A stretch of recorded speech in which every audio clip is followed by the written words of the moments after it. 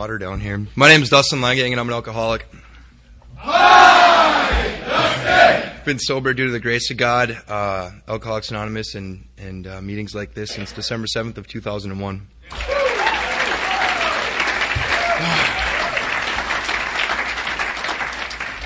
My sponsor told me to be humble right before I got up here, so thanks a lot and have a great night. No, usually, when you speak, you're told to talk. It's going to happen a lot tonight.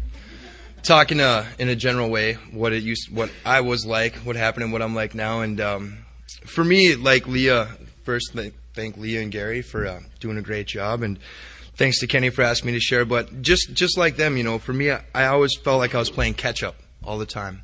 Got to have what he has, got to be with her, got to have that car, got to have those fat crayons, whatever it was. I always needed something else because what I had never seemed good enough. And as a result of working with the sponsor and stuff, I know now that I was comparing my insides and how I felt to other people's outsides. And I never measured up, ever. I always came up short. And I always had to go above and beyond, to try to get that attention, to try to fit in, to try to get people to like me for whatever reason, Leah talked a lot about stealing, and I was stealing at a young age, whatever I could, whether it was tomatoes out of my neighbor's garden and then throwing them at his house or whatever, And I seem, we were up in International Falls, me and a few guys, not too long ago, and something hit me up there that makes a lot of sense, I think that from early on I knew right from wrong. I knew what the difference was, I just made the decision all the time to do the wrong thing, because it seems like I got more attention, I got treated differently, I got treated the way I felt like I should when I did the wrong thing, People seem to pay more attention to the kid who vandalized stuff and stole stuff and broke stuff and lied, I had some stiff competition. I got a sister who's 3 years younger than me, and she's the perfect kid, and I had to be really, really bad. Because I had to, I don't know, I did. So I did. And it worked, for a long time. It got me the attention. That's what it did for me. But I don't remember when I started doing drugs or anything like that. I just remember the first time that I drank. A little bit about my childhood. My home was very alcoholic once I started drinking. And before that, it was very normal, other than the stealing tomatoes and trying to break into my own house and denying it, having the cops called on me, and then breaking down into tears when the policeman showed up and pulled out his handcuffs. I did it! It was me! I don't want to go to jail. I was like 10. I don't know. But my family was very normal. Very, 2 kids, dog, very normal. And it killed me. It killed me. And into my drinking, I always wanted to be abused as a kid or wanted to be, adopted or something that I can point my finger and say, that is why I am the way I am, because I didn't know why.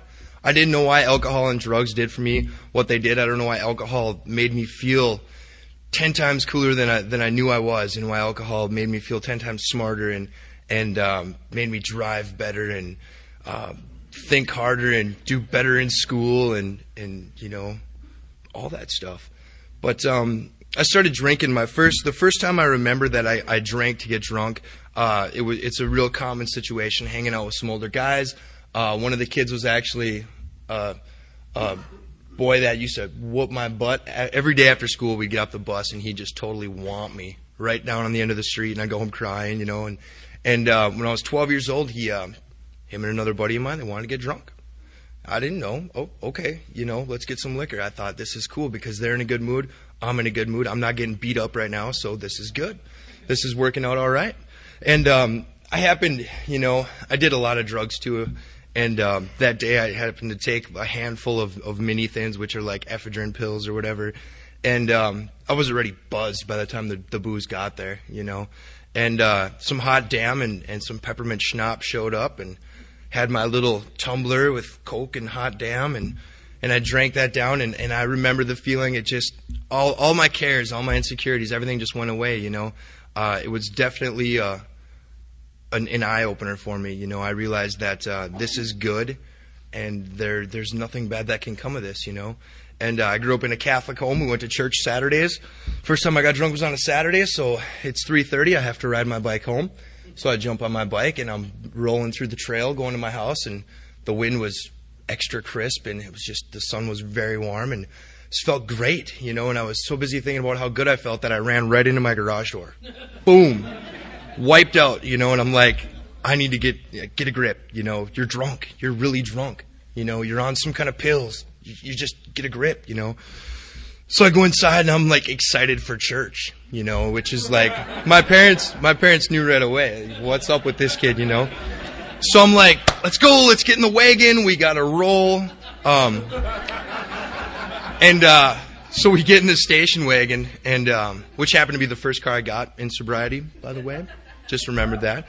But we get in the wagon, and I get in the back seat, and I just got really dizzy, got really car sick, and I'm just looking around. And the last thing I remember seeing was the Silver Dollar Bar, and I'm from Mandan. And if you've been to Mandan, you know about Silver Dollar Bar. And I look up, and it's like 2 blocks south of my church. I see this bar, blah, everywhere, you know, and both my parents are like hound dogs. They're, I know what it's from. What? You know, I was like, what is it from? Tell me. You know, I don't know why I'm sick. You're not supposed to get sick. I felt good 2 seconds ago. What's going on? But they turned around, took me home, and my dad threshold carried me downstairs, laid me in a chair, and put a blanket over me and tucked me in. And I was just shaking. You know, I don't know what was going on. And he said, I hope you learned your lesson. And I looked up at him, and I'll never drink again. And at the time I meant it, but then they left and I fell asleep and I woke up and I forgot all about it. I don't remember being hungover. I don't remember being sick. I didn't remember how crappy I felt right before I fell asleep. I don't remember the feelings of my parents' disappointment. I didn't remember any of that. I didn't make a decision that I wanted to get drunk all the time right away, but I just didn't remember feeling bad. And I knew that I had a really good time for that hour and a half or 2 hours right before I threw up. And my whole life has kind of been like that. Like, if I can have 2 hours of fun for a half hour of puking, I'm going to do it. It's worth it to me in my book, you know. But everything progressed after that, you know. I don't remember really trying to get alcohol probably for another year. I was 13 and we were trying to get booze, and luckily I had that bachelor next door neighbor guy who was willing to pick up a bottle of vodka or Brass Monkey, whatever we wanted to drink, you know. And me and my buddy Ryan, we'd go over there, we can buy some booze, you know. We got like change in our pocket, like we just need a 175, you know, and whatever. And he'd be like looking around, I didn't get it for you. And he'd go, and then we'd get drunk, you know. We'd get liquor, we'd get drunk. And this was a beautiful night too. This is probably the first alcoholic moment I had. We got our 175 of Brass Monkey, and we both had dirt bikes, and we were going back to the hills where we rode dirt bike, and we were going to hide it there till tomorrow, because this was like a Thursday night or something, and we were going to get drunk on the weekend, and got back there, and we're like, oh, let's just take a little drink now, you know. So we did. We cracked it open, and like a half hour later, we're walking around, and we're just like, dude, we don't have any booze for tomorrow, you know. Just wasted on a Thursday night. But it was beautiful, you know, and that's how I drank. I never saved anything, you know. People to me that wouldn't give me a shot of their whiskey because they wanted to save some for tomorrow, I just hated, you know. It's like, you don't need it for tomorrow. I need it right now, tonight, you know. Let's get drunk. Let's do this, you know. I've always had a problem. I was always the class clown. I always had a problem with authority, and I came up with a really good analogy for it, and my sponsor told me I could say it tonight. So for me, authority, like, perfect example, I walk into a restroom, and there's a sign on the stall that says, please do not urinate on the toilet seat. Simple enough, so I don't urinate on the toilet seat. There's a sign up there that says, please do not urinate on the toilet seat. Thank you, management. I'm peeing all over the bathroom, you know. The heater's getting it, the toilet's getting it, the roll of toilet paper, the floor, everything. It's like, who's this management guy think he is? You know? I'm gonna get him. So that's kind of how it was for me, you know. Teachers, I I went to recess too, much like Gary did. And then I got sent in early a lot. I never had to copy words out of the dictionary or anything, but I just had to sit by the wall and wait for the other kids to come in. Went to a Catholic grade school, not the nun kind of Catholic grade school, but just the, you be a good person kind of school. And I didn't like it. It really clashed with my style a lot. And kind of a funny thing, I went to grade school with 2 other Dustins. So this whole anonymity thing is pretty cool because I've been Dustin L since I was like 5, It's just funny. I don't know. So anyway, I was drinking and I did a lot of drugs too. And I know this is an Alcoholics Anonymous meeting, but I was a tweaker. And if there's anybody here that's a tweaker, 2 things I got to say. There's no cameras behind the balloons, and there's nobody behind the green curtain. You're safe here. You're all right, Some of that stuff is hard to shake, Every time I come in here, I just kind of look. Yeah. But I did a lot of drugs, that was the thing to do. The people that I wanted to be like, the people that I hung out with, they drank all the time. They did a lot of drugs. And that was cool for me, And I made the decision probably sometime in junior high that I don't need to be anything else except for the cool guy, I don't need to try hard in school because I'm just naturally intelligent. I don't need to try hard to get the girlfriend because I'm just naturally good looking, I have all these natural talents, so I can focus all my energy on drinking and forget about everything else. And that's what happened. I totally forgot about everything else. In high school, I was the guy that... once I found out how well alcohol worked, I wanted to get a head start. Everybody was very happy when school got out, so I wanted to be happier. So I'd skip my last class and start getting drunk in the parking lot, Everybody come out, woo, it's Friday, we're out of school. I'd be like, yeah, no, let's go, we're going to party. But I skipped a lot of school. I didn't go. My junior and senior year, I think I had like 160 absences combined. I got through school I ended with a 2.5, and my last year was like a 1.7. So you do the math. That's where alcohol took me. I quit caring, and alcohol fixed everything. I get in a fight with my friend, we get drunk later. I get in a fight with my girlfriend, get drunk, forget about it. She'd be back the next day. It really did work. It honestly did, and I didn't have issues. I didn't have the insecurities. I didn't have the fear. I didn't have the what am I going to do about this problem? And like I said, any little amount of trouble I got into was worth it. It was definitely worth it. Got in trouble when I was 16, my first minor. Another authority story. A cop comes down, and we got about 130 people down along the river and busts our party up, and he writes me out a citation for minor in consumption. So figure he got me for the night. He's going to leave me alone, so I sit on top of the hood of his car, the hood of his cruiser, and put my feet on his bumper and light up a cigarette. Not a good idea if you're 16 years old. He came over and told me what he thought of that and gave me another citation for minor in possession of tobacco. And I got really upset, and he handcuffed me and threw me in the back of his car. And that was my first lesson in if you be nice, they'll be nice to you with the law. But I got arrested a lot. I got put on probation since I was like 15 or 16.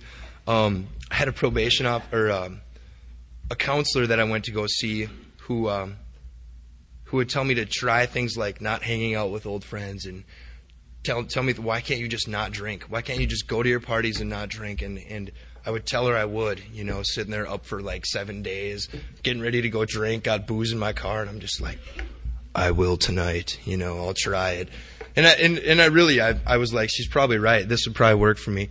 And I'd go, the minute I leave her door, I'd forget it, I mean, there's nothing about getting sober in my books. There's nothing about quitting drinking. I don't have a problem, Everybody else has a problem. My mom and dad love me too much. Or the cops pick on me. They know my car. They're after me. The tweet cameras in the balloons, They're out to get me. I mean, I seriously thought the world was out to get me. But what alcohol did was it made me forget about that, and it helped me to be at ease, all the time. I've heard it said before, but I'm going to say it again, that taking a drink of alcohol is probably the most spiritual experience that I've ever had. get all shaky thinking about it, because really, the way I feel right now, I know it'll go away in a heartbeat. All I gotta do is take a drink. Gone, you know. I'm okay, I'm comfortable. But the problems still, problems keep building up, you know. I'm not a real, I don't believe in bottoms at all. You know, you hear about people hitting rock bottom and stuff, and I think if you're still alive and breathing, I don't think you've hit rock bottom. That's my opinion only. But my low point, I was, you know, I got in a lot of trouble, a lot of jail time, prison time, hanging over my head. I never went to prison, but my PO finally had enough. I got another minor in consumption when I was 20. After countless drug tests failed, countless eye tests, I couldn't even follow a pen, and I'd be 3 days sober going in to see her. I've been clean for days. I'm all right. Follow this pen. Where's it at? You know, what are you doing? And so she's finally she's had enough. She's like, you're done. Sick of wasting my time on you. You can't be helped. You know, you're not staying sober. You're not doing anything to help yourself. You're going to go to prison. And I threw probably one of my best alcoholic fits. I wish I had it on tape. I would love to see it again. To try to convince her that I don't belong in prison, you know. I'm 20 years old. I got a minor. Come on, you know. I'm going to get my butt kicked in prison. Some little punks get some. I mean, there's people that murder people in there. I just drank, you know. Not a big deal, I didn't think. So she did. She agreed to let me go to treatment, and that's how I ended up down here in Fargo. And I was going through treatment, and I got a sponsor before I even came to AA, and she took really good care of me for the first few months. My current roommate Brent would always ask me, he'd be like, "You need to get a sponsor. You know, what are you going to do when that falls through?" We love each other. You know, it's not going to fall through. Don't worry about it. And sure enough, it did, and I was broke. You know, I made a couple bad choices and took off to a casino. And me being the responsible, sobering alcoholic that I am, I called the share house to let them know I was going to the casino, and they didn't think that was a good idea either, but I did it anyway. And I came back, and they wanted to kick me out, so I reenacted my fit in front of my PO with them and called Mom. Mommy, they're going to do bad things to me. Help me. And she did. She talked to the man, and the man lightened up a little bit. But they set out a list of things for me to do, and one of those things was get a sponsor. I didn't know I needed a sponsor. I didn't know it was part of the requirement to be sober. You know, I really didn't. And so I did. And this guy come in to talk to the share house one night. He's talking really fast, and this is such a bad story. Do not pick a sponsor because you think he can get you drugs. Just don't, you know. I'm probably like one of the rare cases where it worked out, but Paul came in and he was rambling, and I was like, if I ever want to use again, this guy's got the hookup. So I asked him to be my sponsor, and he's like, you do a few simple things, you know, you go to my home group, and we meet once a week, and you go to 3 meetings a week, and you call me before you drink, and I'm, okay, good enough, you know. Bought me a big book, and told me to read around it, whatever. He's like, we'll start going through this pretty soon, and I was working at a job at the time that I had a lot of downtime, a lot of dead time. It was a customer service job for a bank in this town that should remain anonymous. And I was sitting there with my headset on and had a lot of downtime, and I'm reading this book, and I got through the whole big book, front cover to back cover, 2 days. My sponsor's going to really be proud of me now. I made it through the whole big book. I'm done. You know, graduated. I read the book. I got it. And I didn't get it at all. There's a lot of interesting stories in there. Something about some guy getting drunk and walking in front of a car, or jaywalking, or I don't know. There's something like that in there, you know. I didn't remember any of it. I just thought, read the book because then I'm done, you know. It's like school assignment. I read the book, I'm done. But no, I went up to him and told him that, and he's like, no, I'm going to read the book to you when we meet. Oh, okay, you know. So we started doing that, and we started going through the book, and I started learning a lot about myself, you know, by telling him my problems. You know, Paul, I'm having a fight with my girlfriend. What do I do? Well, you've been fighting with her a lot. Why don't you just break up with her? Your life would probably be a lot better. But Paul, I love her, you know. I really do, you know. And he wouldn't have it. He'd be like, well, I'm not even going to talk to you about it anymore. Deal with it, you know. And I went through a lot of pain over that. because I was doing my thing, taking the will into my hands. I had a sponsor who was giving me great suggestions, saving my life, doing his best to pull me out of the crap pile that I had laid myself into, and I wouldn't have it. I still thought that my way was the best way, and I still do. A lot of times today, not just sometimes, but a lot of times. It seems like anything Kelvin sponsors me now, and it seems like anything he tells me, just the hair on my back, the 3 pieces that there are, stand up, and I just was like, Kelvin, no! Then he gives me the look like, you're going to get drunk if you don't do it. Oh, all right, And I end up doing it. It goes, being a good person, being helpful, being honest, being, I stole stuff in sobriety. My first job, I worked at the hotel that should remain anonymous here in Fargo. I stole 36 sets of silverware. The worst part about it is the box of knives that I stole wasn't full. So when I had to take them back to make amends, here's a full box of forks, full box of spoons, and half a box of knives. I don't have them at home. I'm serious, this is all I took. And they kind of looked at me, and I was expecting to get fired and whatever, but they didn't. They didn't take away my key. They didn't do anything. They said, if you need something, just ask and we'll help you out. Blew me away. Absolutely. I stole from these people, and they're like, just ask. And I was like, well, can I have some steaks? I don't have any food at home, But that's the kind of things that this program has done for me, I can still screw up. I can steal. I can lie. I can do all that stuff because that's me. That's what I've trained myself to be. That's my defense mechanisms. That's what keeps me from letting you guys inside. Because inside here, I'm scared. I'm terrified, You find out what's really going on in my life, and you're going to just disown me. You're not going to want to be my friend. You're not going to want to sponsor me anymore. You're not going to want to be my sponsee brother. You're not going to want to be my roommate. You're not going to want to be my girlfriend, whatever, You're not going to want me working for you anymore. I have defense mechanisms that I have spent years perfecting, and they work so well to normal people, But that's the beauty of this thing. I come in here in this room, and you guys all see right through it. You all know what's going on in my life. You all know when I'm having an off day, having an on day. You know how to help. I can't help myself. I'm an alcoholic, and I love to drink alcohol.